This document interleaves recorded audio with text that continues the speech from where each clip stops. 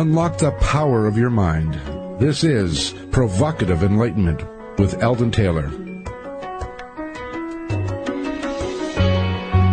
Welcome and thank you for joining us today. The next 2 hours are devoted to learning something more, not just about the world of shoes and ships and sealing wax, but about how, what, and why we believe as we do.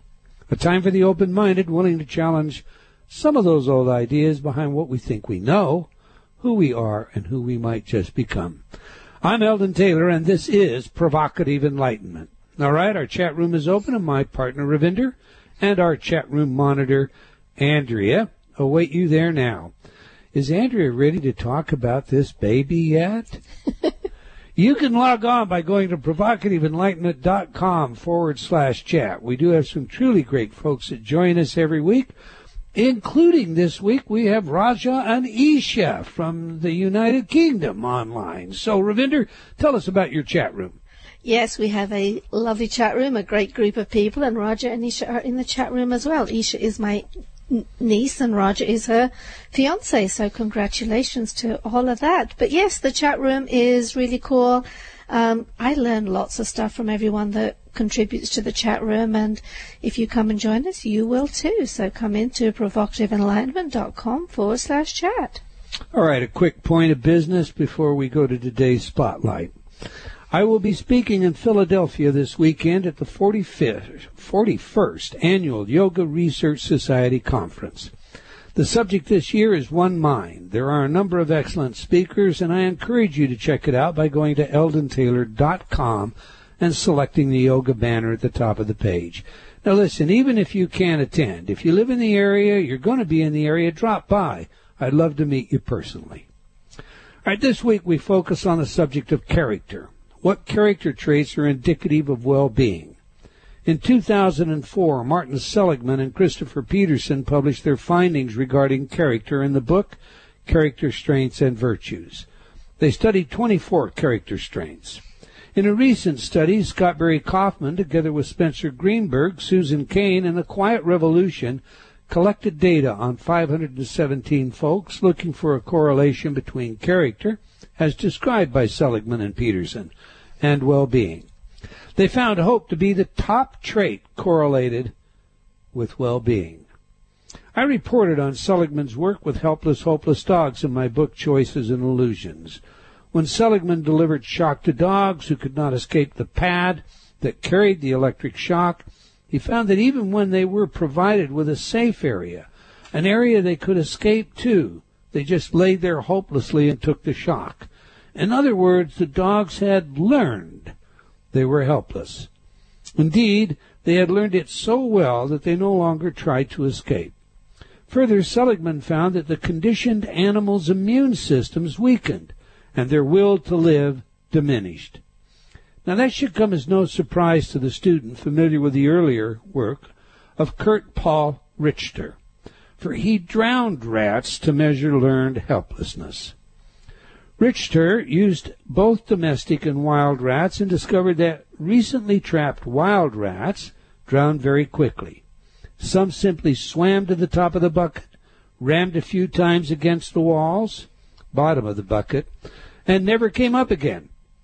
They apparently accepted their situation as hopeless and drowned very quickly. Domestic rats did somewhat better, but they too drowned in no more than 15 minutes. Remember that. When Richter rescued the rat and held it in his hand for just a few moments, dried it off, and gave it a rest before returning it to the water, the rats could swim for up to 60 hours before drowning. The hand of hope held out an apparent promise of rescue, and that provided the energy of hope.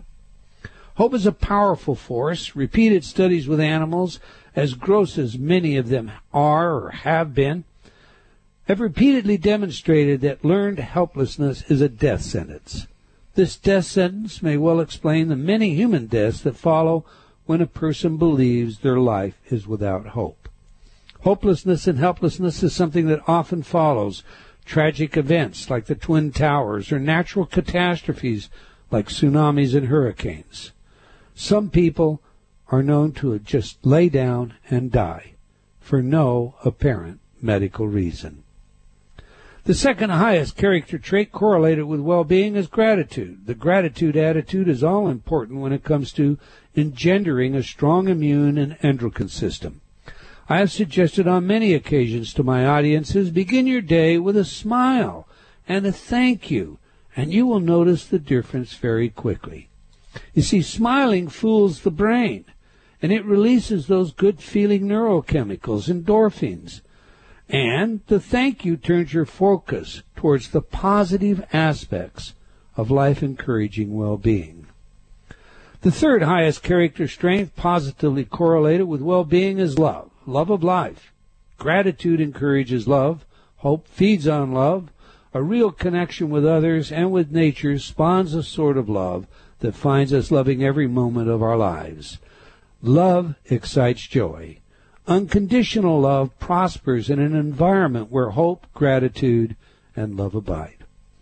The bottom line message is, of course, well-being can arise as much from cognitive events as it can from the physical side of things. I have taught this for years, and indeed, every InnerTalk program includes hope, love, and gratitude messages of one sort or another. What's more, we feel this is so important that we offer our InnerTalk freedom from feelings of helplessness and hopelessness free upon request to anyone who needs it but cannot afford it. The next three highest ranking character strengths were found to be prudence, judgment, and self-regulation. So the next time you are thinking about changing anything, think about your character strengths.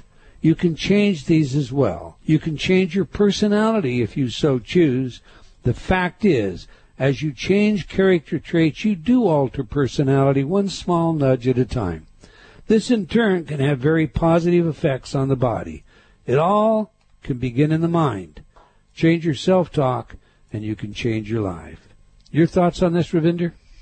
You know, I found all of that stuff fascinating. One of the things I want to let everyone know, first of all, sometimes you do report on some pretty horrible experiments, and they're rats, but, you know, rats are alive too, and it was just a really horrible experiment. But oftentimes these experiments were done in the past, and we have learned from it, and just because you're reporting on it doesn't mean that we endorse them today. And I think sometimes people out there can get confused. I've certainly had some comments from people in the past about that, so I did want to make that really clear that we are not endorsing it. No, that's true, but it would also be even a greater waste of the lives of these animals if the findings that resulted from the research were to be ignored. Absolutely. I totally agree with that. You know, you have to get something out of it, however small that may be. Well, I did have an interesting thought, though, when you reported on that, you know, and when you talk about the hopeless helplessness, do you think that applies to the American public and its attitude towards politics? I'm not touching that. Can not. We change anything? Well, is that why lots of people just don't bother voting? That's a different level of hopelessness entirely. I'm not even going there. All right, every week I read some of your letters as our way of involving you while paying respect to the very important role you play in making this show successful. Last week, our show featured a discussion with Joseph Pierce Farrell. I'll get that one out. Jonathan wrote, I really enjoyed your conversation with J.P. Farrell, and I found the video of Sammy amazing. Your shows never fail to inform me. Thank you. Richard wrote, I am glad Farrell is taking steps to prove his results on a rational, evidentiary basis. Lots of people who bring radical innovations don't have the patience to convince others in a calm and calculated way. CB wrote, very interesting show. Too bad the guest had to be so slippery on some answers, but I guess that is part of how he has been able to do the work he has for so long. FB wrote, my husband and I are longtime listeners and huge fans of your show. Your show has helped me grow and seek answers for myself. I appreciate your sincerity, your honesty, and your sense of adventure when it comes to exploring the unknown. You've definitely created a spark in me to want to do more for myself spiritually and share my light with the world. Moving on, Thomas wrote this about my new book, Gotcha. Gotcha proved to be an interesting book and an eye-opener for me. It took me 3 mornings to finish reading this fascinating work. The book is written by Dr. Eldon Taylor, who unabashedly exposes the subtle subordination of our free will by using not too subtle techniques. Subconsciously, the public unwittingly succumbs to mind control by the application of elaborate psychological schemes. This changes the face of political marketing, Federal Reserve, climate change, gender change, human condition, and other newsworthy issues. It is not a pedantic treatise on social issues, but a must-read, explaining the use of opportunistic psychology to shape unsuspecting minds and to embed certain unconscious thoughts, resulting in a gotcha scenario. Read it and see the unseen. I like how he says that. Read it and see the unseen. Okay, and Sheila wrote, I just wanted to let you know I've been listening to your Intertalk title Millionaire Orbit every day and evening. One day about 2 weeks ago, my husband surprised me and took me to the casino, which he rarely does. He gave me $20 for the slots, and I sat at the nickels, and within a few minutes I won the 3 Sizzler 7s jackpot. We went to the quarter machines, and my husband won 600 quarters. In a little while, we left with $600 in our pockets and only invested $20. I don't want people to think gambling is the way, but I realized if you're in a position of gambling in your life and you either have to pick door A or B, after listening to Millionaire Orbit, I believe you will pick the right door. I don't know, Rav, you want to run over to the casino after the show? That sounds good to me. All right, that's all the time we're going to take for letters today, but I do invite you to opine by sending your comments to Eldon, that's ELDON, at EldonTaylor.com, or by joining me on Facebook. And I want to thank all of you for your letters and comments. We truly do appreciate your feedback and support. Now to this week's show. Subtle energies, intentionality, and consciousness with the legendary Dr. William Tiller. So allow me to tell you a little bit about today's guest. William A. Tiller, Ph.D., was born on September 18, 1929 in Toronto, Canada. He received his doctorate in physical metallurgy at the University of Toronto in 1955. Until 1964, Dr. Tiller worked as a research scientist and advisory physicist at Westinghouse Research Laboratories in Pittsburgh, Pennsylvania. In 1964, Dr. Tiller accepted a professorship at Stanford University in the Department of Materials Science, becoming chairman of the department in 1966. Simultaneously, Dr. Tiller began personal investigations of human consciousness and the potential for inner enlightenment through meditation processes. While on a Guggenheim Fellowship and sabbatical to Oxford University in 1970, Dr. Tiller realized that it was crucial for future science that a competent investigator from the United States make a long-term, serious commitment to both experimental and theoretical investigations of psychoenergetic phenomena, an area that was anathema to the conventions of science at the time. Probably still is. Dr. Tiller's scientific experiments led him to the conclusion that human consciousness and intention can significantly influence physical reality. Dr. Tiller has taught graduate-level classes in the areas of thermodynamics, kinetics, phase transformations, and semiconductor processing, supervised over 50 doctoral theses, served on numerous professional and government committees, consulted with many industrial corporations, and published over 200 conventional scientific papers and 3 books. In his psychoenergetic science field, he has published over 150 scientific papers and 4 seminal books. In 1992, Stanford University named Professor William A. Tiller as Professor Emeritus of Materials Science and Engineering.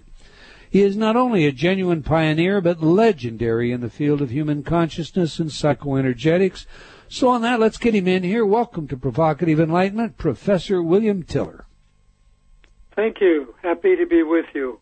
Oh, I'm glad. I really look forward to having this opportunity to visit with you, sir. You are indeed a legend in your area of expertise. Well, thank you for that. I'm looking forward to a meaningful discussion with you. Great. Listen, before we get started, we like to get 3 things from our guest. Who is the messenger? What is the message? And how do we use it? Now, I just gave a recitation of a rather lengthy bio, but it doesn't really tell us about the young William Tiller. What on earth was he like? Was he a star student? Did he know very young he wanted to be a scientist? Was he an athlete? Tell us about yourself, sir. As a young boy, I was interested in sports and girls, and was an average student because it was easy. I just didn't make much effort. When I got to high school, I had an inspiring teacher who taught English and French, and I felt very drawn to him. His name was Dodd, John Dodd. Mm-hmm. And he saw things in me that I had not seen and no one else had seen, and took an interest. And in return, I thought highly of him, and so decided I would like to learn. And when I started to learn, I guess I became something close to the best student in the school. And one of the first things that manifested was I turned out to be a poet as a young person who was also very interested in mathematics and science. My life was very full. From the age of 9, I had a after-school and Saturday job of one sort or another. And I wanted to go to university, which I did, and started out in basically a branch of physics, engineering physics. And as a poet,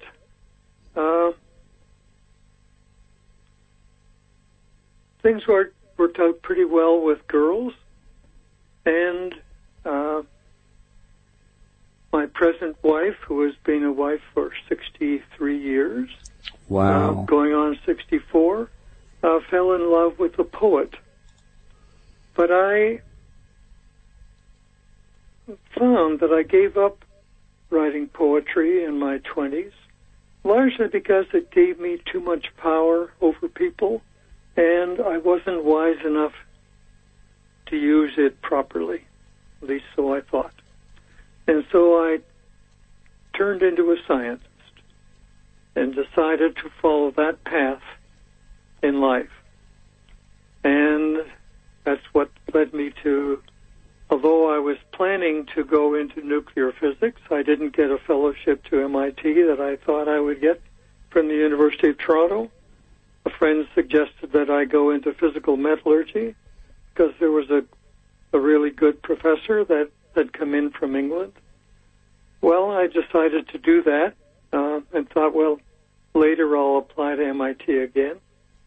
And it turns out it was just like open pit mining to me, the particular project he gave me.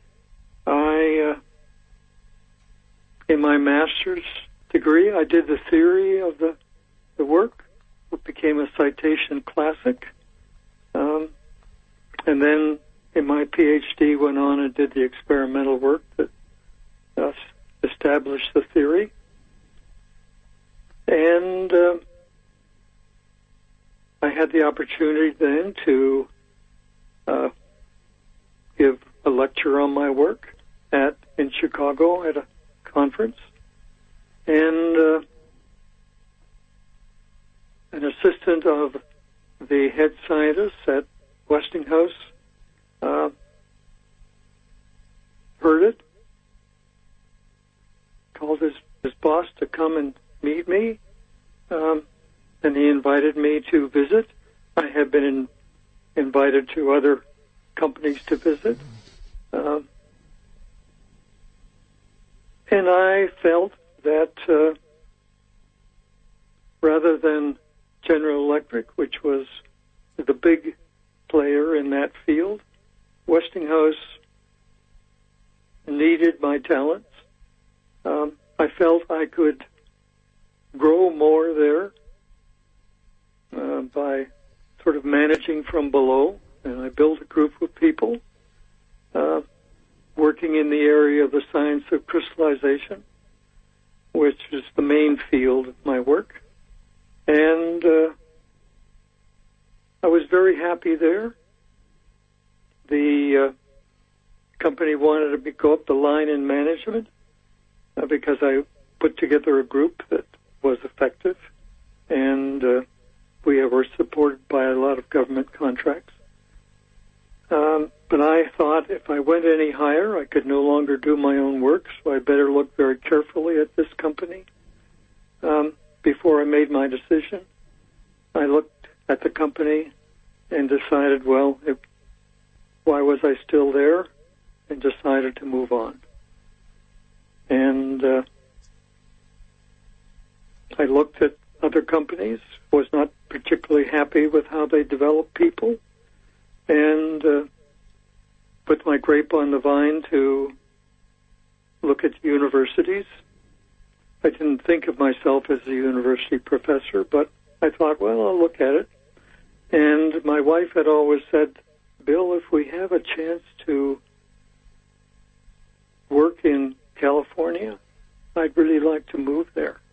And so when Stanford invited me to come and interview, I did and liked it, accepted a full professorship with tenure there, and joined them in 1964.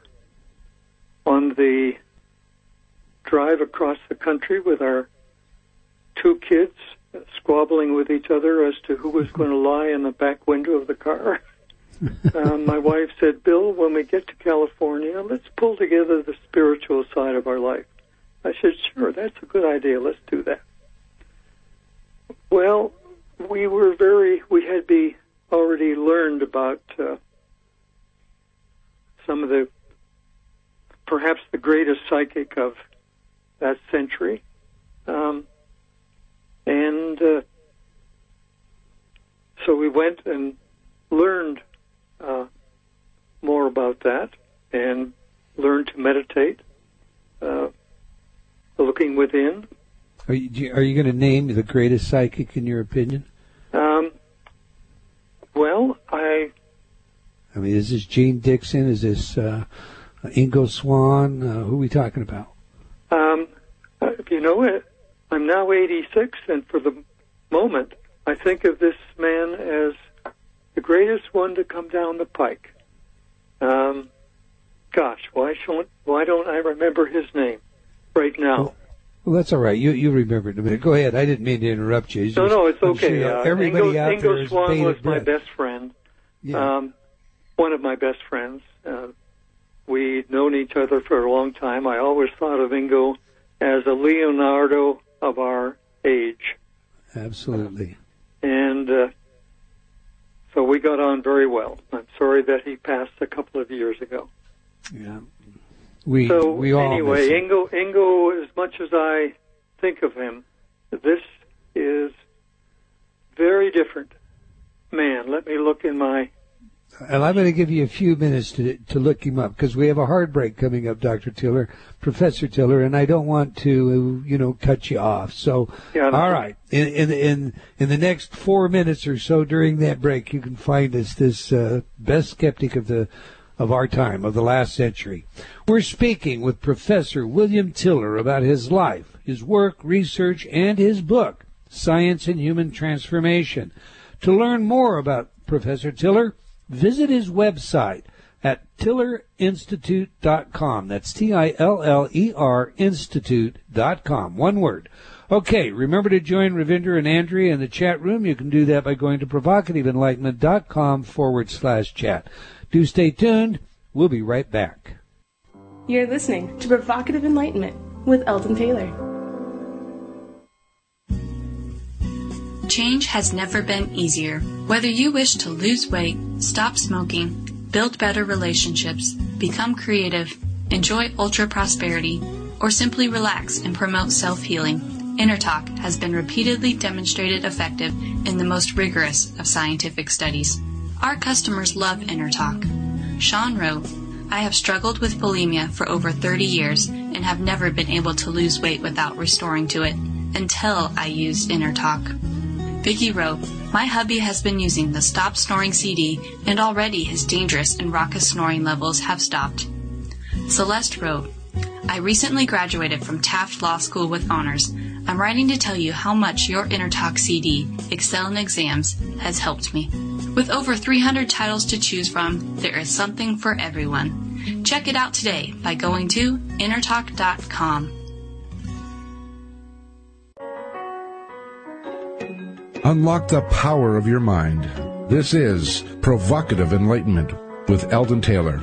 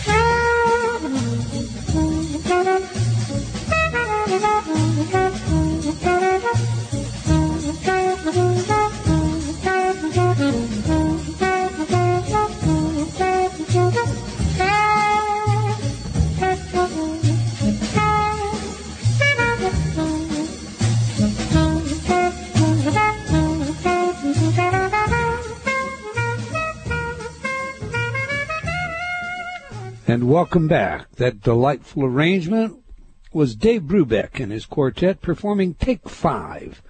Okay, if you've just joined us, we're chatting with Professor William Tiller about his life, work, research, and his book, Science and Human Transformation. Now, we ask our guests for 3 pieces of music. 3 are their favorites, music that has some genuine significance to them. Music, as I point out every week, is more important to us than many recognize. It has awakened forgotten memories and even restored lost states of consciousness. In fact, that whole new field of music psychology is looking into the relevance of music in many areas of human investigations, including aptitude, skill, intelligence, creativity, personality, and social behavior. Now, Professor Tiller informed us that he just liked jazz and classical music, no particular preference, just, So I took it upon myself to select some jazz. I find it interesting in and of itself, Professor, that you have no favorites at all. But what do you think of my selection? Well, let me go back first. The senior moment was that I left out the name Edgar Cayce. Okay, but how could you have trained under Cayce in 1966? He was dead, died in of course. 45. He was called, yeah. But he was written up as the Miracle Man of Virginia Beach, and right. He had a group of, I think, 13 people in the early 30s who lived a particular lifestyle that he proposed, and he wrote 2 books.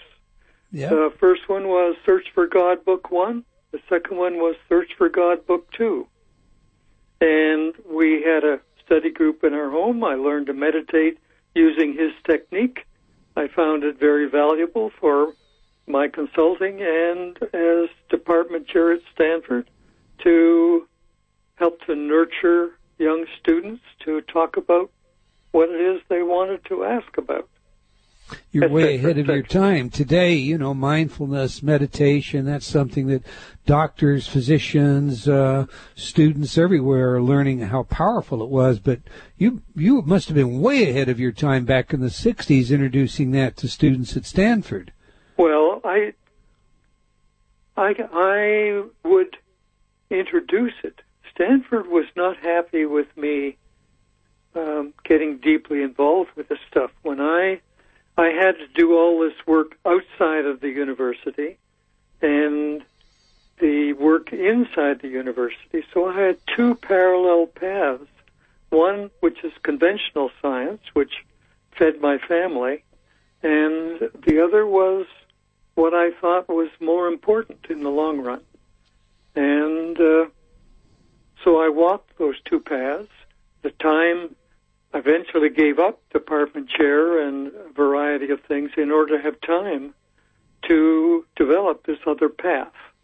And there I divided that free time into three boxes. One was continued experiential development of self.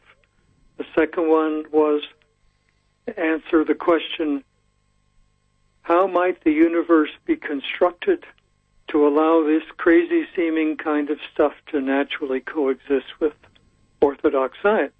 And the third was to do experiments to keep the theory honest.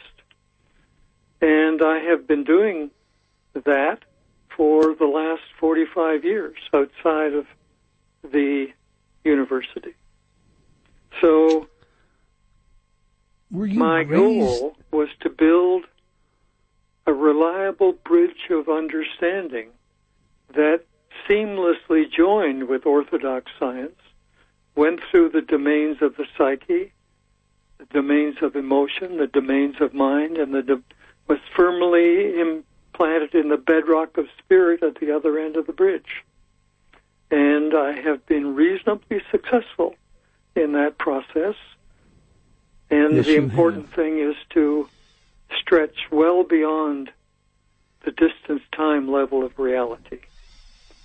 Were you raised in a religious environment, Professor? My parents were from England, so they were Anglicans. They wanted me to go to church every Sunday when they went. We didn't go all the time.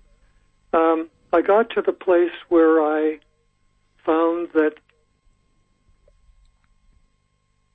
the church was not very competent in understanding nature or in seriously trying to help humanity to grow in understanding and become more conscious.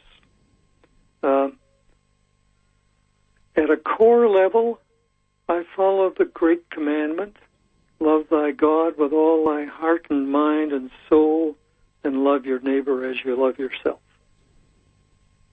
That's it for me. Mm-hmm. And it's about as good as it gets. It's as good as it gets as far as I'm concerned, because the other is all, it's human invention rather than divine invention. Okay, anyway. I want to talk to you today about several different areas of your work. Sure. And, much of it will come from your contribution to the book Conscious Acts of Creation. Yep. And that was the important experimental work. The first level of it, anyway. Is a great book. It tends to, for some people to be a little more technical than they want, but yeah. I found it to be a great book, and it answers a lot of the questions that skeptics aim at you, and I'm gonna discuss some of that too. Yeah, please do, because it was the 4 target experiments that I ran and proved.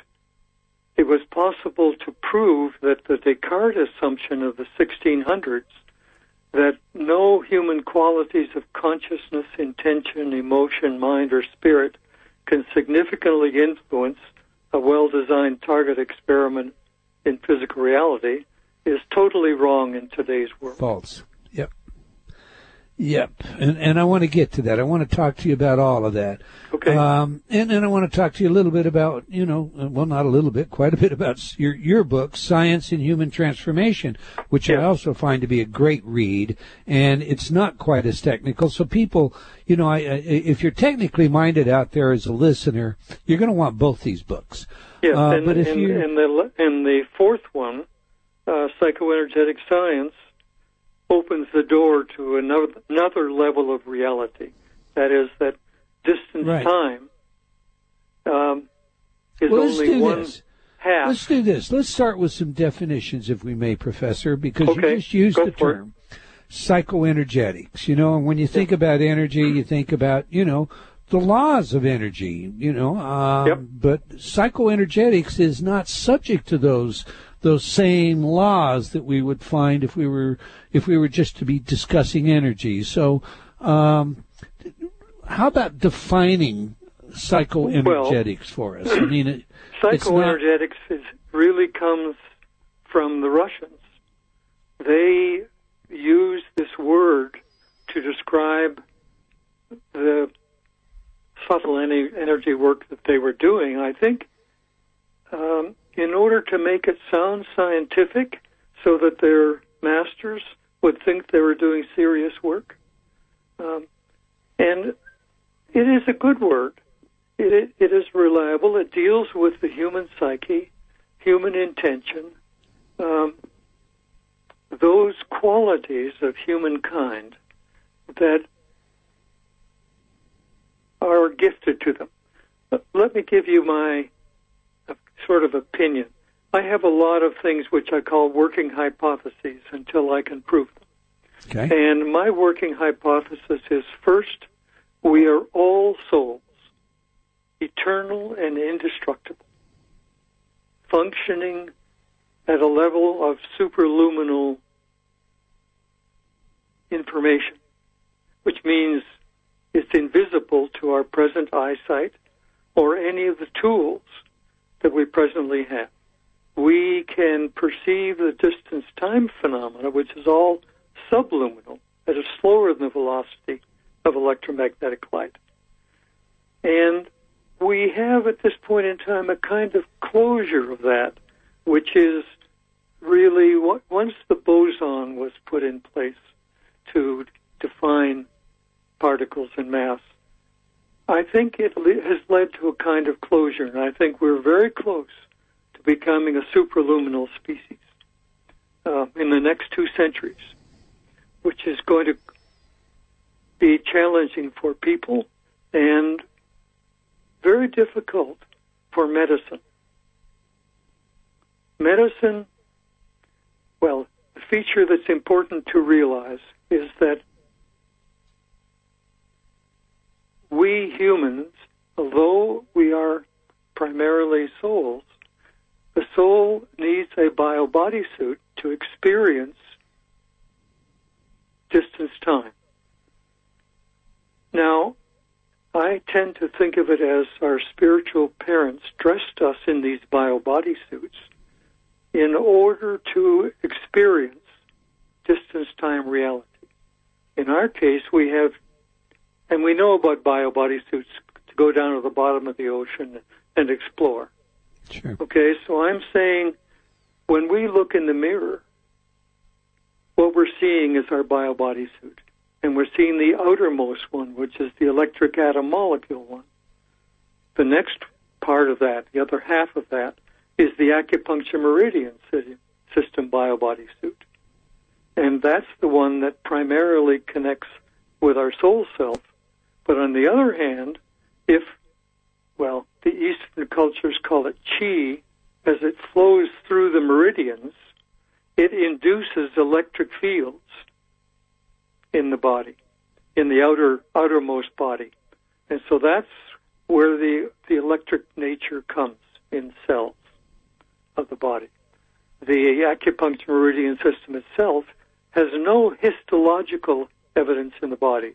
It's not cellular, and part of the dilemma is that it appears invisible except that it can introduce these electric currents. Okay. becomes crucial because it's superluminal, faster than the velocity of light. That's a working hypothesis. Haven't proven it yet. No, I know you haven't, but that's a very ambitious working hypothesis, additionally, may I say. But I just want to follow the hypothesis. Sure. Because you've also introduced some ambitious hypotheses in the past, and you've been able to demonstrate those.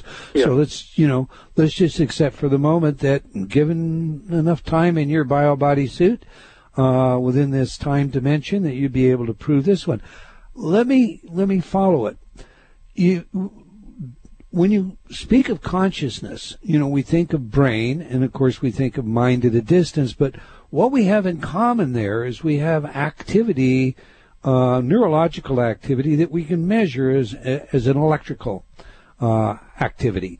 Yes. How is that a concurrent electrical activity to the activity generated by chi? Is it, is this a separate pattern? How do they interface? And I think that it's important we talk about it because, although I haven't got proof of it, certainly from the broadcasting of intentions that we've done to enhance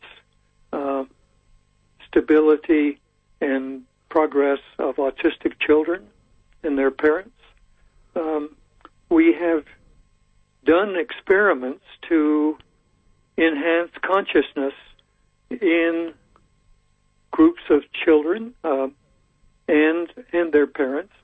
In fact, 48 children and 58 parents. And we have broadcast the intention to increase their consciousness. That means their awareness of all sorts of things. And also to broadcast first to 33 individuals who we don't know the name and we don't know where they live, but I picked 33 of our sort of 50 states of the continental U.S., a little less than 50. And we find that and I'm just sort of telling you data, we've used kinesiological techniques to ask the questions about the growth of consciousness in the world. And we have found that although we're broadcasting this particular intention from our laboratory in Payson, Arizona, we have from February 2014 to February 2015 increased the kinesiologically tested intention growth, consciousness growth in all states of the U.S. by 18 or 19 David Hawkins points of consciousness. Right. And we are seeing that consciousness, there's a cloud of it going around the world, and we're seeing again increase in consciousness in the UK, in Eastern Europe, in Western Europe, in China, Russia, Japan, Australia, South America, and they're all in the range of 17 to 22 points in the consciousness scale of David Hawkins. So that's really interesting, and there are a couple of things that are important. Let's go back first to the...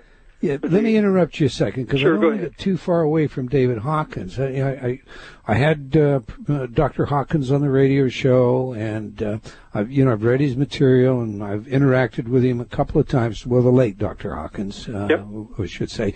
And the kinesiology itself, the muscle testing is what you're talking about, is suspect in many circles. And I don't consider myself to be a skeptic by any sense of the word, But I know, because one of my areas of expertise is hypnosis. I did that for years as a forensic hypnotist, practicing criminalistics, that the power of suggestion, I can manipulate those findings very, very easily. It takes very little to change that strength test. And Dr. Hawkins, actually, I had him test a couple of things on his show. So he tested, for example, Obamacare, the Affordable Care Act, and said it was a miserable, horrible kind of a policy. I think our prejudices can come through. How did you control your subjects to see that you weren't in some way? We didn't control them. In essence, as far as there are three groups. I call them the alpha group, the beta group, and the gamma group. The alpha group was the autistic children. The beta group was the parents, and the gamma group was the unknown folks. I basically don't have any verbal contact with the children or the parents or the unknown. Basically, I write an intention statement and I broadcast it in a shed, scrolling the names and addresses through a laptop computer continuously for a year, and at the same time in the shed have a device where I imprint the intention into it with three other. Is this a radionics sort of device, Professor? No, it's not. It's a simple electrical device. In white paper number 2 on my website, tiller.org, I give a circuit diagram, etc. Okay, cool. Go on. I'm sorry. Yeah. So basically, I have no personal contact with the children or the parents. Okay. And with the children, we are looking at what's called the ATEC program in psychology, and that is 4 pieces to it. The first is communication skills. Second is sociability skills. The third is cognitive function skills. And the fourth is physical health skills. Free white paper number 3031 on my website describes the experiment and the data. We find that the children develop over a year of broadcasting. They develop enhancement of their abilities in this area with a p-value better than 1 part in 10,000, which is remarkable data. Yep. And it proves itself. I'll come back to this one again in a minute. The first one we ever did was to broadcast 1,500 miles to enhance people's benefits relative to depression and anxiety. Again, that one was successful to p-value better than 1 part in 1,000 after 8 months. We are doing one now which is broadcasting to a group of people to move them away from self-judgment and lack of compassion to becoming self-compassionate and compassionate for others, and recognizing that they're all part of the one. So, again, in that particular case, in a 6-month program and a 12-month program, p-values are generally better than 1 part in 10,000. So I'm very surprised at the physics. Really interested, surprised that we can broadcast anywhere in the world just using the name and address of the individual. Going to be hard to believe for orthodox science. They generally, when someone exhibits interest and asks about the data, as I start to tell them the experimental results, their eyes start to spin, they get a little glassy, and they almost lose consciousness because it so violates their belief system. That's a fact. We've got another break coming up, Yep. Professor. Listen, and when you talk about, well, you've touched on a couple of areas. One of your areas of specialty is crystalline structure, but That's like conventional science. yeah, but the other one now you're pushing over, and it reminds me of Emoto and some of the things that he's done, and your criticisms of him.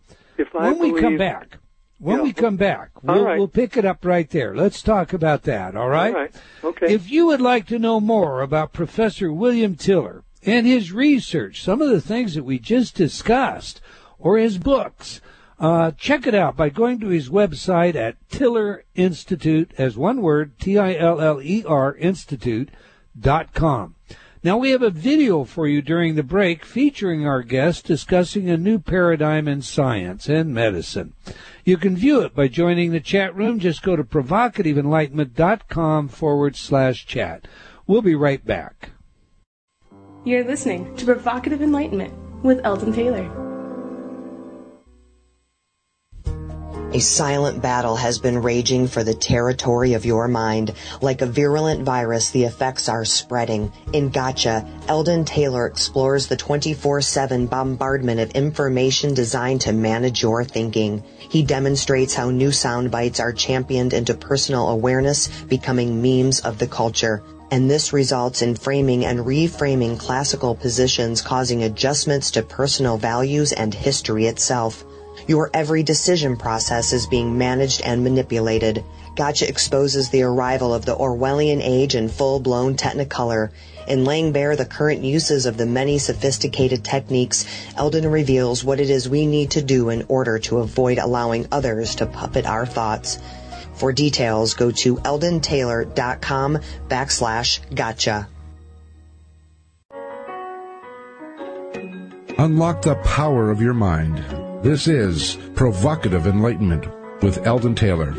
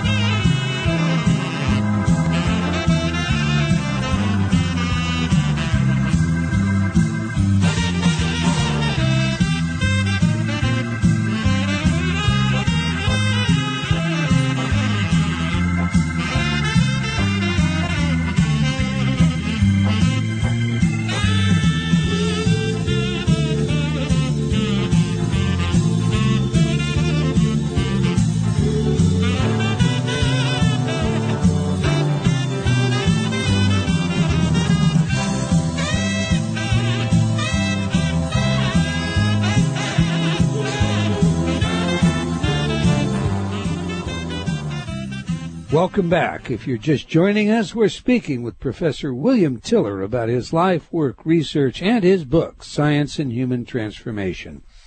Now, we just played saxophonist Boots Randolph performing Take the A Train as our bumper piece. I hope you enjoyed. I always liked Boots Randolph, and his Yakety Sax album is a great one to catch if you haven't listened to him before. All right, Professor, is it really true you like jazz, but you don't have any favorites? I like them all. Let me say something about just before the break.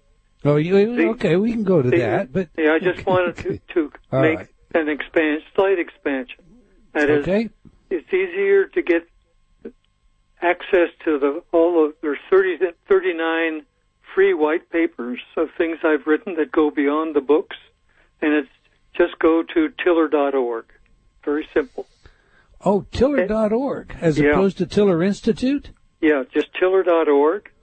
Good, thank you for that. And the free white papers, they're in Roman numerals, and the one which is, I'll just give it you, white paper 36, which is XXXV1. The title is, What is Human Consciousness, and How Do We Significantly Increase Its Magnitude in Our World? And it's already up there, and I'm adding addendums to it from the information that's being fed back from the experiments we're conducting. And I'm using a couple of David Hawkins' students to do the kinesiological work to gather the data. Anyway, I just wanted to put that in before we go forward. Well, I'm glad you did. Thank you very much. That and there were some questions in our chat room during the break. I was going to try and answer them, but since we've gone a little backwards, I'll let you handle it. Two of the people in our chat room were questioning p-values. Do you want to give them a quick explanation on what a p-value is? Is the statistical probability that the result could occur by random chance. So when you say 1 in 10,000, you're saying less than 1 in 10,000. There's less than 1 chance in 10,000 that this could have occurred by random chance. Okay, good. All right. Now, also, just before the break, I wanted to turn your attention somewhat to Emoto's work. Again, Lady Emoto's. You've been critical of his methodology, and my wife is a microbiologist. She spent years looking down a microscope. She tore it apart. I think we'd all like to believe that somehow intention or words could, influence the crystalline structure. The dilemma is I believe that it can be done, but I don't believe that data shows it. For example, the procedure that he uses in the crystallization process is to have maybe 35 cups in a system, experimental system, a big box kind of thing. And you put water in that, and you have, he's saying, you write down a piece of paper, set of words, and that the freezing process manifests that freezing pattern. Well, the dilemma is I had in the late 50s, I looked very deeply at the freezing of water and much more carefully than his equipment could produce, and was able to produce all of the patterns that he found in his experimental result. But he's got about 35 little vessels in there, and the system is cooled. Some of them are cooling rates a little different than others, and so there's a whole variety of patterns that form. And my understanding is that he picked the one that best fit the word structure he wrote. Right. And I think that's not good science. No, I concur. I've seen Dean Radin's replication. I didn't feel that it was a genuine replication either. No, he doesn't have the equipment either. Yeah, that's nor the experience. Okay. All right. Okay, so we can get that one out of the way. But you do believe that it's possible that, obviously it's possible because you're doing something very similar to that. I can remember. The intention that I have for a program, I think about it, and then I write it very carefully, and basically I go into a deep meditative state with 3 other of my folks, and when we're in a deep state, I read the intention statement, and then we hold it in our mind for 15 minutes to a half an hour, and when it feels cooked, we'll use the word cooked, then I say, so be it, thy will be done. And okay. It's similar in a way to what Emoto does in the sense that he writes it down on a piece of paper. So in essence, I'm getting these remarkable results from all over the world with different programs. And the data, the proof is in the data. Right. You just defined, now I'm going to slow you up a little bit here, because you just defined intention in a way that I think needs to be fleshed out some. Okay, I think intention is very important. Intention is an act of creation. I said in the beginning, okay, let me repeat it. Our spiritual parents dressed us in these bio-body suits in order to grow in coherence, in order to develop our gifts of intentionality, and in order to become what we were intended to become, which is co-creators with our spiritual parents. Now, the process, let me give you an example of first the coherence aspect. Okay. Let's take a 100-watt light bulb. All right? It's got a bunch of photons coming out of it, but they're not in phase with each other.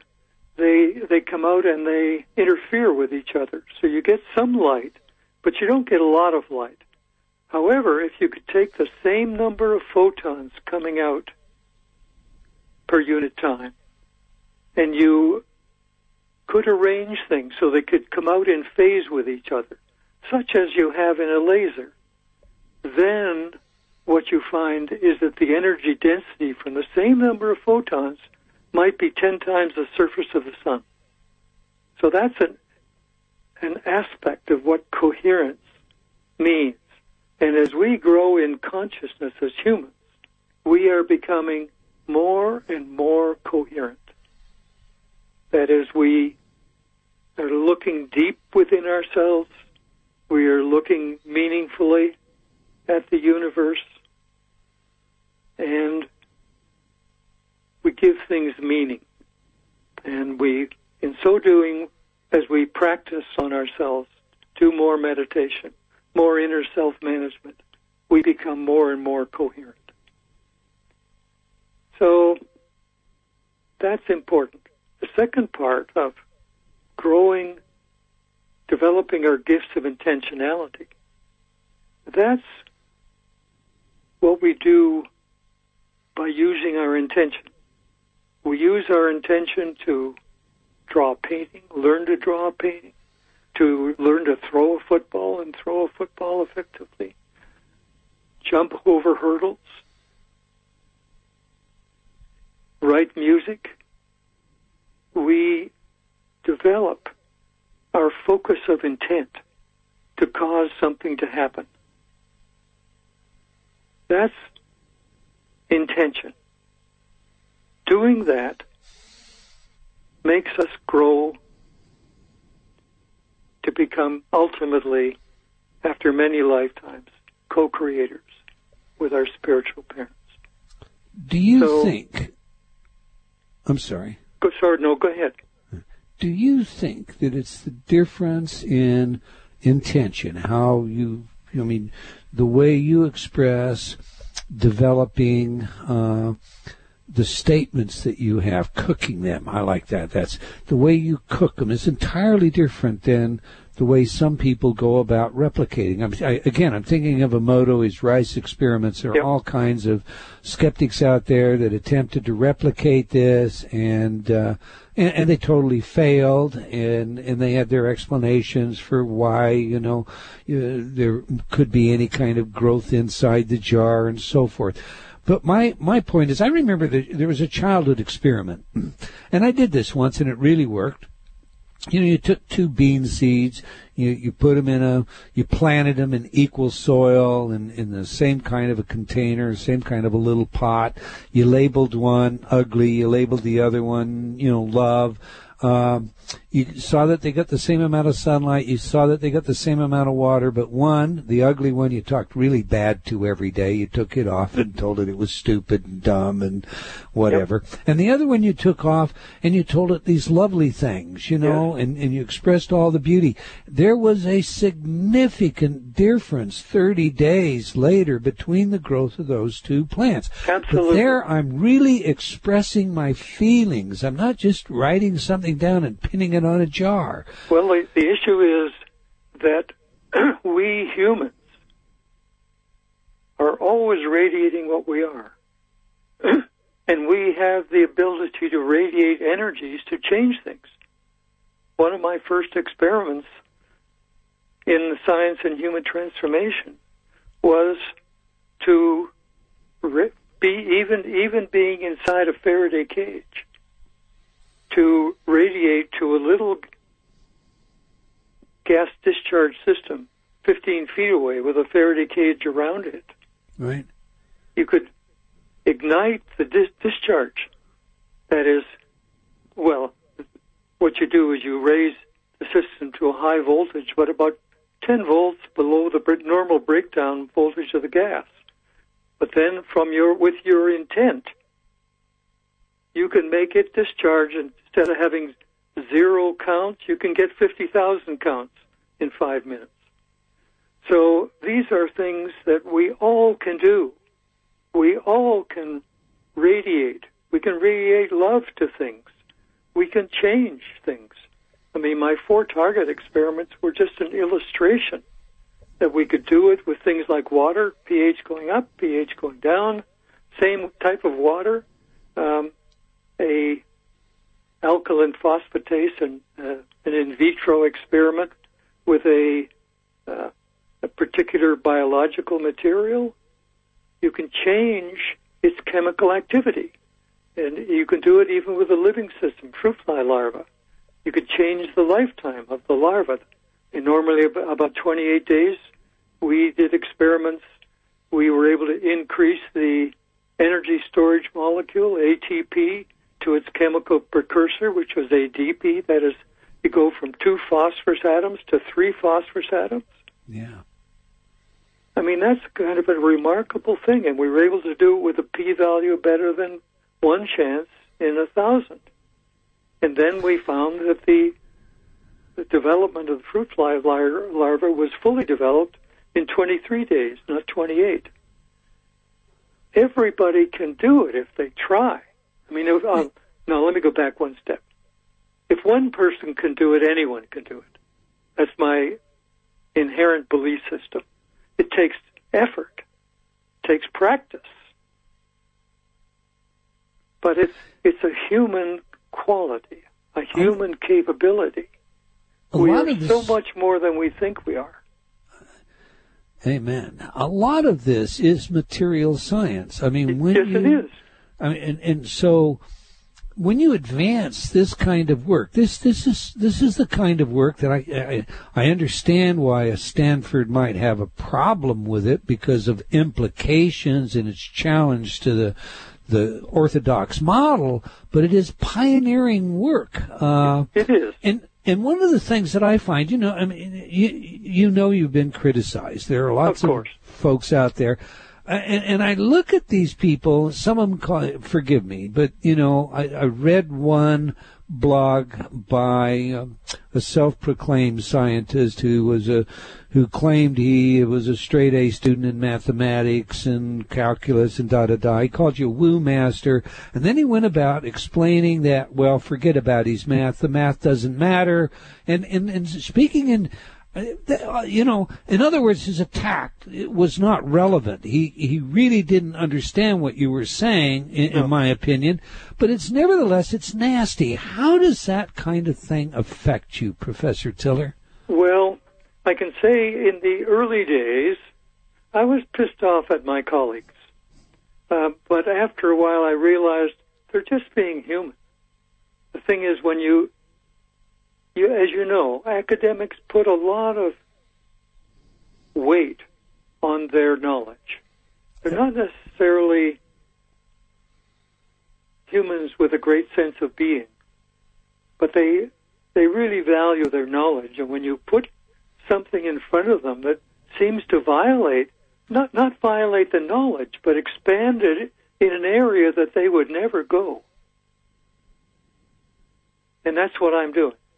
I mean, basically, I'm trying to show that people can do these things and that the universe is much larger than people think.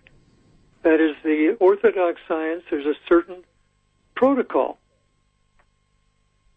for doing it, but the fact is nature expresses itself in many more ways than the distance-time view of reality. And my experiments show that there's another level of, at least one other significant level in the universe. Let's talk about that. You proposed a higher dimensional level substance. I think you called it deltrons. Yes. And then now they fall out of the constraints of relativity theory, and they're able to move at velocities faster than the speed of light.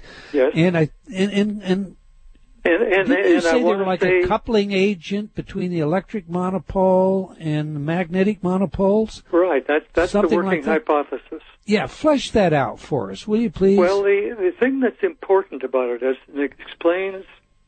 All right. Let's see if I can do it simply. I'm proposing that, and this applies to humankind, as quantum mechanics and such is a second-order partial differential equation. It can do a lot of wonderful things, but it can't touch any of the psychoenergetic phenomena. It can't touch remote viewing, can't touch any of these other things. That's a different aspect of nature.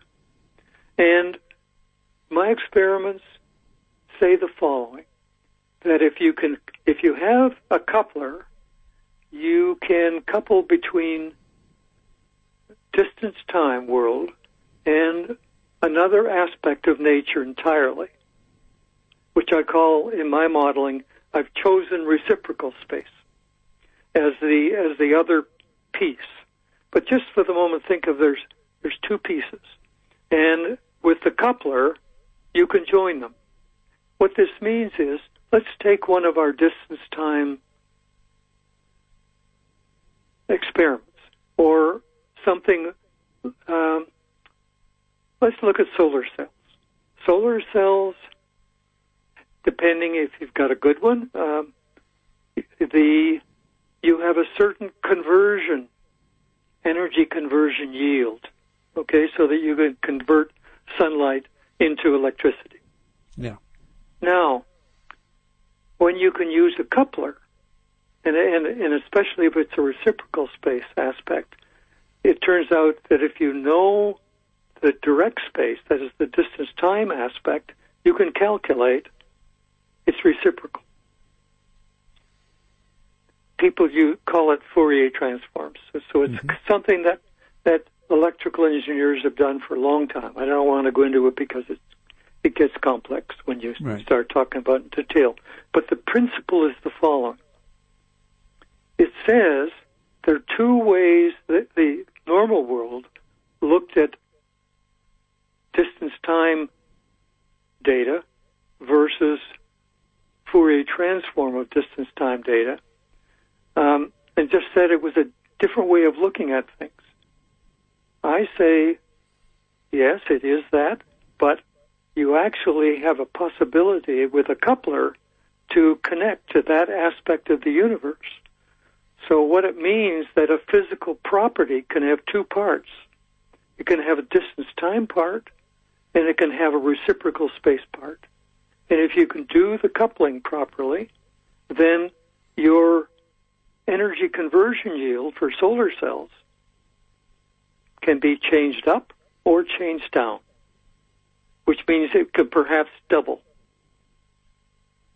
which means you can have a much more effective device. But I'm saying everything has these two parts.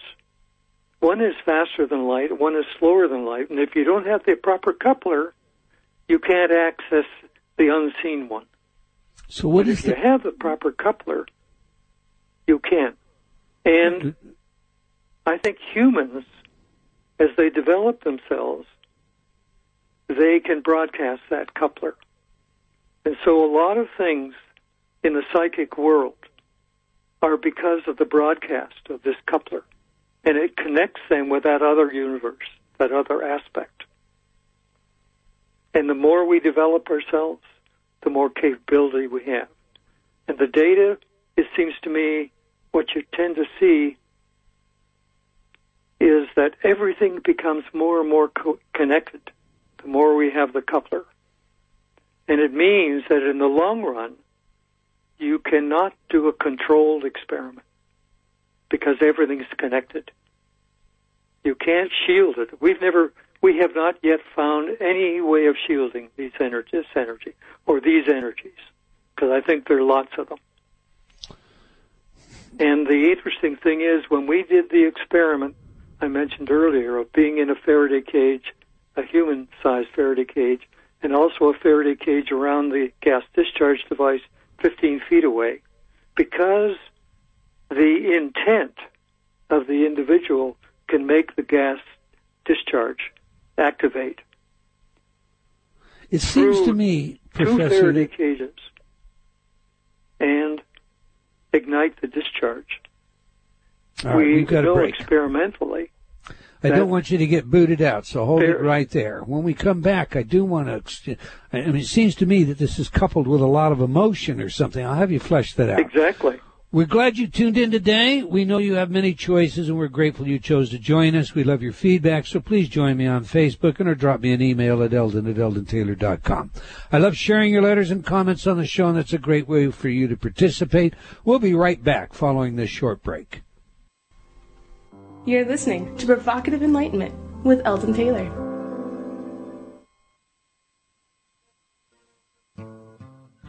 What is one thing you wish you could change about yourself? What if you could make that change happen with the click of a button?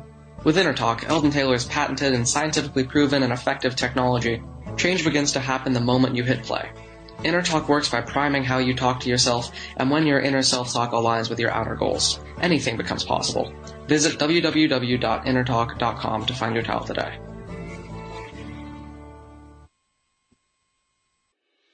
Hi, I'm Eldon Taylor, and you're listening to Provocative Enlightenment Radio. I'm so glad you could join me as we tackle those tough questions in search of the answers that really matter. But remember, this is a journey we are undertaking together, so I would love to hear your thoughts as well. Please send your comments to Eldon, that's ELDON, at eldontaylor.com. You can also join in the conversation by joining me on Facebook at Dr. Eldon Taylor, that's DRELDONTAYLOR. Now, back to the show.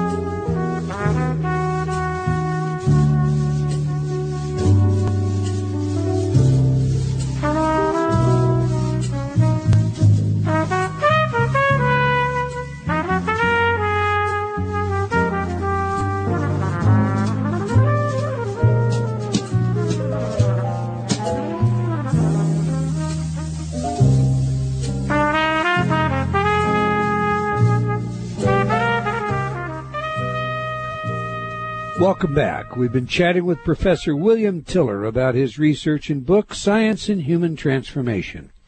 In this half hour, we will take your calls, so if you have questions, give us a call or advance your comments and questions in our chat room. And remember, I love your feedback, and a great place for that is on Facebook, so I invite you to join me there today. All right, Professor Tiller, we just played Miles Davis performing Smoke Gets in Your Eyes. What do you think of my choices of jazz? I like it. Just keep on keeping on. Okay. Works for me. Listen, before the break, what you were talking about, this coupler, kind of had me thinking this way. Is emotion the mechanism, or is there a field of emotion that emotion is connecting to, or how does that work? Well, so far as my working hypothesis is that emotion is very important for any fulfillment of any successful intent. You want to give power to your intention to make something happen. We see it all the time with athletes. You know, you got to give this stuff emotion. It's one of my wife's favorite comments when we sit to imprint or re-imprint an intention host device. She says, "Give it emotion, Bill. Give it emotion." So that's part of what she does, is part of what anyone has to do. Even, you know, if you're a painter and such and you want to put your gift on paper, you really have to care about it. You really have to give it your best. That's what we all do to be successful in, whether it's grade school, whether it's athletics, whether it's relationships, etc. Emotion is a key part of this process of successful creation. You know, one of the things that made you famous, you're famous in your own right, but made you popular, was your appearance in the movie What the Bleep. So it seems. You know, it was interesting because they came and knocked on my door one morning and they shot for 7 hours and they used 4 minutes. That was a memorable 4 minutes. Truly memorable 4 minutes, and I'm sure you've heard from the world over about your appearance in that, because you know, of everything that goes on in that film, you carry probably, well, and this is an opinion, but in my view, you carry the weight of the evidence. Period. End of quotation. But while we're talking about emotion, the overall kind of theme in What the Bleep sort of dovetails into this idea that it's also called The Secret. That one I turned down being part of, and I think that's consciousness light. You know, just like light beer. Yeah. I didn't think that I thought The Secret, they were saying you could do this, they gave the opinion, you could do this thing without any effort, without any development of yourself, without any growth of consciousness in yourself. I don't buy that at all. Oh, good. I'm so glad to hear that. I have blasted that one over and over. So let me see if what I have in mind fits with your experience and your research. If you're going to visualize yourself as a successful athlete, now I've had the opportunity to work with some great ones, including Hall of Famers like Golden Richards, you're going to visualize what you're doing in advance, and you're going to use this visualization to empower your physiology in a sort of psychoneural way. You have to pack that up with a lot of emotion. You have to hear the crowds cheering. You have to feel the goosebumps. You have to be there in order for that to really have any impact on reality. Have I got that right or wrong? I think so. Let me give you what I tell people about this. It's an example of two individuals who are really good at running the low hurdles. Okay? Let's take that as a given. And they both want to learn to run. They want to run the high hurdles just as well. Right. A person A starts. He sets them up at the high hurdle level, and he runs and he knocks them down. And he sets them up again. He runs. He knocks them down. He sets them up again. He runs. He knocks them down. And he gets the idea he can't do it, and he accepts that he can't do it, and so he quits. Person B takes the low hurdles and just raises them a little bit and runs, knocks it down, but second or third time of running at it, finds that he can do it, and he keeps on keeping on, then it becomes smooth and beautiful and can do it, and then raises at another increment. Same process, again, and does this step by step by step, and eventually gets to the high hurdles, and after knocking it down a few times, can run it without knocking it down, and can be beautiful and smooth in doing the process. The person did it in a sensible way. He raised the attempt slowly and surely, but made sure that it could be successful before moving on. That's how I think humankind should be. That we want to do it, we desire to do it. The more you desire, but you can't jump from one to the other without having done the intervening steps, because although it's always possible, the probability is small unless you build the muscles and the neural structures to make it happen. Right. You know, in your book, Science and Human Transformation, while we're on this subject, you state, and I quote, "One way of accelerating the desired transformation in individuals and society is via human energy field interaction." Unpack that for us, will you? Well, in Orthodox science, we have discovered 4 energies: electromagnetism, gravity, short-range nuclear force, long-range nuclear force. Mm-hmm. And with those energies, you can do a whole variety of things. And our present technology deals with this. And even then, most of it is just with electromagnetism. I think there are probably hundreds of what I call subtle energies in nature. Again, a working hypothesis, the one I showed with the gas discharge experiment in the Faraday cage. The Faraday cages helped prove that it wasn't electromagnetic, because electromagnetic would have been blocked by the electric circuits in the Faraday cage. So what I'm talking about is the next level of adventure for humankind. It's all a great adventure.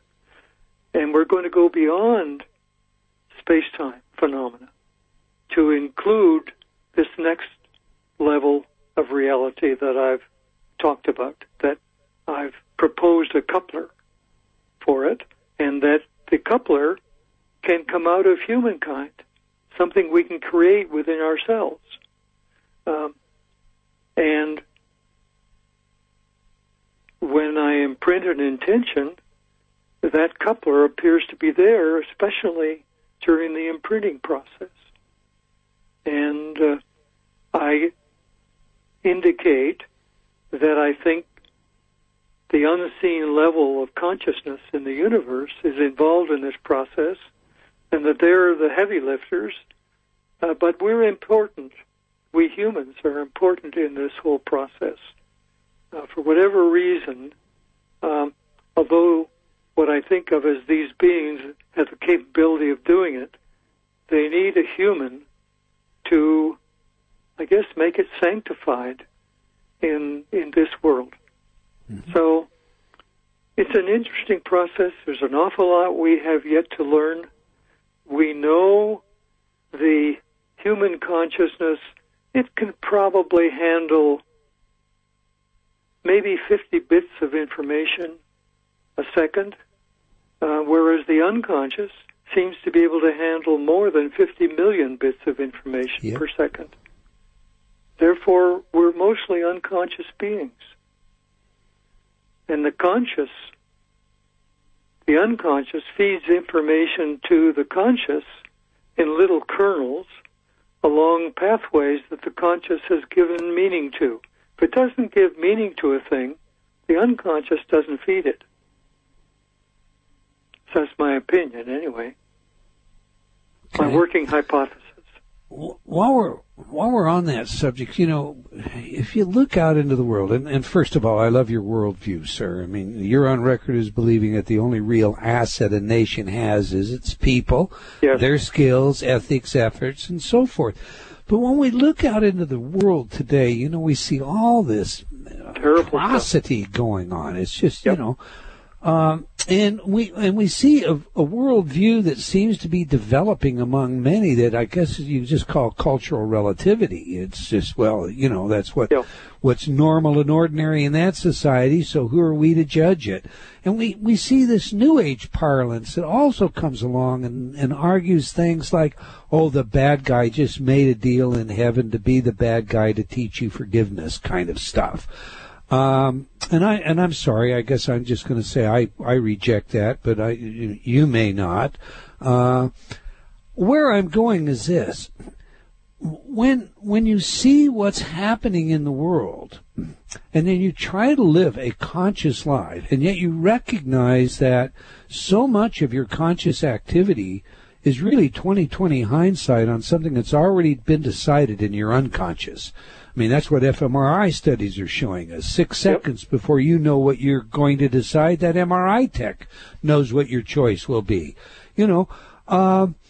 What would you say is our single best way to make the unconscious conscious, or to make the conscious, to create the kind of consciousness we want, and to produce the kind of world that is free of some of this crap, these atrocities? Okay, I think this is a very important issue. It's one of the reasons why I'm really focused on trying to raise the consciousness of the world using our broadcasting techniques, and we're being successful with that. I want to say something about back to the autistic children and the parents. Okay.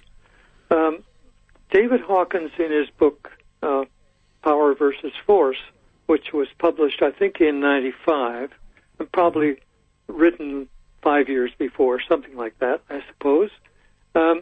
He said at that time that a person could only grow in consciousness 5 points in a lifetime.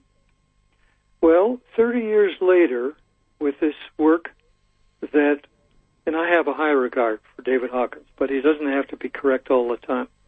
Or it may be that the world has been changing a lot, because with our autistic children and their parents, in February 2014, the parents had a David Hawkins kinesiological scale number of something like 330, and the children were something like 325.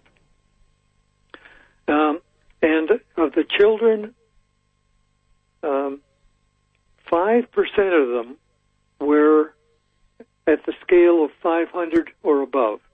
And 500 is an important number because that's the beginning of unconditional love in consciousness. And the parents actually had 7%. But with his broadcasting to them for a year, so February 2015, it turns out their numbers were up 100 points in the David Hawkins consciousness scale, and 25% of the children were above 500, and 33% of the parents were above 500. So collectively, the sort of 108 people were 30% above 500. Unconditional love. Now, David Hawkins said one other thing which I found very interesting. That is, he said if there are 14 people with a consciousness number above 700 or above, then that was equivalent to one avatar at 1,000.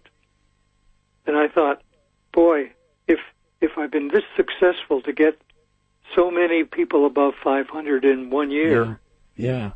If I keep doing this and the physics is appropriate, then maybe I can get a whole bunch of people above 700 and provide several avatars effectiveness in our world. That's really worth doing. And so I'm really interested in that aspect of people, of lifting people to higher levels of consciousness in a serious way, so we can have big factors and have more and more people move above 500 and move to perhaps above 700 and really change this world. That's incredible work. Incredible work, and I wish you all the best of luck. But, holding on to intention of love is held out by some to be, kind of a see no evil, hear no evil, speak no evil. So I'm going to look for some clarification here. Because well, I think the issue that's important, I think it's a mistake to think of the see no evil, hear no evil. It's just reality. We're all evolving. I'm like you in the sense that I'd like to give people hope, and I'm optimistic, of course. But to try to give your best to the world, I think that's a big thing. And I think there's possible, if we begin to look at new science and new possibilities, that we can make a big change. And the point I want to insert is, since I think that our numbers are correct, and David Hawkins' numbers were correct in his day, it means things are changing very rapidly, very rapidly. And I think in this century, we are going to see transitions into the supraluminal realm. And I think the autistic children are already there. And by the end of the next century, perhaps we'll all be supraluminal and not subluminal as we are now. So just think of this for a moment. If we can tentatively use it as a working hypothesis that may be a fact, and if it is a fact, then people are going to start seeing supraluminal phenomena in the middle of their normal subluminal phenomena. And they're going to be very scared. They're going to wonder what's happening, and they're going to wonder if they're going crazy. And then they're going to go to a doctor, and a doctor's going to say, I don't know what you're talking about. Or take this because pill. All doctors are seeing at the moment is just the electric atom molecule level of the biobody suit. Mm-hmm. So they have to learn about the supraluminal part of the biobody suit and understand these things so that they can ultimately serve their job as a doctor, being meaningfully addressing the problems of expanding humans. I think we're going to have very great challenge in this century and the next century. And it's going to take every bit of optimism and effort on our part to come to peace with our larger self. Because I think my working hypothesis, we are rapidly moving towards that kind of future. Well, I certainly hope that you're correct. The conclusion of your book, Sciences in Human Transformation, you state that we're both stewards of ourselves and steward of our planet. Yes. We have about 1 more minute. How should we be conducting ourselves if we want to behave in a way that maximizes our experience and protects our planet? I think we have to care, we have to believe it's possible, and we have to make efforts to become more inner self-managed. Meditative processes, going within, recognize ourselves as part of the larger one, and work to lift everybody. And be willing to cooperate and not be so greedy. I mean, our political scene is a disaster, as far as I can see. Amen. And the only way to do it is to grow in consciousness and lift others, help others, because then you help yourself. All right, Professor Tiller, I want everyone to know how they can learn more about you, what your websites are, where you publish your data, and how to get your book. So please, in 30 seconds or so, share that with us. Well, you can go to my website, which is www.tiller.org. The books are there. You can purchase them via PayPal. There's a DVD, a 7-hour DVD there. There will be more DVDs. There's the free white papers. They're for everybody to read. They can copy them, share them. I think we are remarkable beings, and we're moving forward into that role in the universe. And we have so much more to learn, but we have to be willing to get outside of, or at least let our consciousness get outside of distance time. Look all to right. I want to thank you again for all of your work, Professor Tiller, and for your willingness to share it with us. Thank and you, I suggest to everyone out there, do go to his website and do read these white papers. It may challenge what you've been taught, but when you're all said and done, it says what it says in hard data. Okay, we've come to the end of another episode of Provocative Enlightenment. I want to thank our guest once again and all of you for joining us today. I hope you enjoyed our show and will join us again next week, same time and same place. And do tell your friends. Let's have them join us as well. Okay, until next time, wherever you are in the world, remember, believing in yourself always matters. Provocative Enlightenment has been brought to you by Progressive Awareness Research and other sponsors. Provocative Enlightenment is a syndicated show and appears on other networks. For a schedule of show times, visit provocativeenlightenment.com. If you're interested in becoming a sponsor, write to Eldon at eldontaylor.com.